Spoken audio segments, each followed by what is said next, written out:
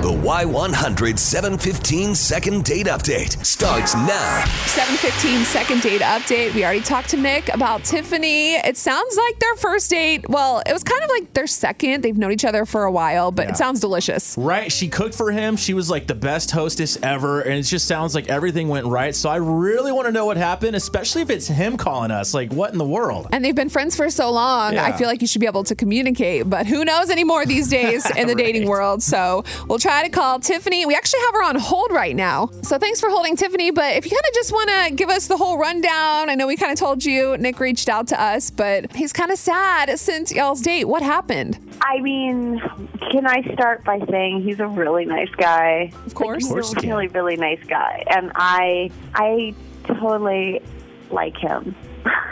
So I invited him over, and I made this pretty complicated meal. Okay. I made my mom's homemade pasta from scratch, and it's only like the third time I've ever done it. It was really stressful, and it came out great. And I picked out a really special bottle of wine, and I made a salad, and I set the table, and I had candles and music, and it took forever to cook this meal because my mom's really a good cook. I'm just kind of learning. Yeah, I have no idea how to make pasta from scratch. That sounds really hard. You have no idea. It is a lot of work, a lot. Like, especially if you want to look pretty and not sort of crazy sweaty for your date. You have like the apron on, but your hair is like crazy and your mascara is running everywhere. Mess everywhere. There's flour. Yeah, it's a whole thing. You're just a little bit stressed. Yeah. But it was totally worth it because he's awesome, I just think he's really a great guy. And so he came over, and the evening was kind of perfect. Like, we had a great meal, and then we had this great conversation, and we were just sort of meshing perfectly. Mm-hmm. And then it was getting late. And, there was the kitchen looked like, a bomb had gone off, so there's just stuff everywhere. So I just started, I was like, oh, I'm just going to clean up a little. Mm-hmm. And he's like, okay. And he didn't, this is going to sound so wrong, but he didn't offer to help me. Oh.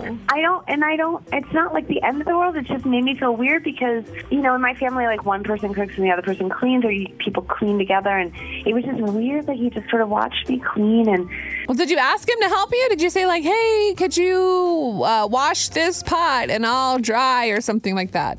I don't want to say anything to him because I felt like if I say anything, I sound naggy. Like right now, I sound naggy, right, you guys? No. It took a lot of work. I do. I know I do. And I feel bad. I just don't know what to do. Beth, can I just jump in here real quick? Because Tiffany, I just got to tell you, I was so blown away by that meal and everything that you prepared. And just watching you do what you were doing, and I didn't care that your hair was a little messy, and you looked beautiful. Oh. Just doing all the stuff you're doing. But I didn't know what you wanted me to do or not. You said to come over and you were going to do up a special night for us, and it was going great. And, man, I wish you would have said something. You know me well enough. You could have just said, Nick, grab the plates off the table. Yeah, see? I'm really sorry that I missed it. I just missed an opportunity to jump in, and I don't want you to think that, I don't want you to think that that's who I am. Oh, my gosh. This is so sweet, Nick. I feel like this is a total misunderstanding. These things can happen as girls. We don't want to be too overbearing. We're still trying to impress you. But, Tiffany, you heard what he had to say. I feel like an idiot that I didn't say something. Yeah. I should have. I'm so embarrassed. No. You're fine. These things happen. It can be a misunderstanding. I can get where you didn't want to say something during, but afterwards, if it were me, I would have been like, hey, next time, help put a little work in, or like something like funny, sarcastic, but like flirty. Yeah.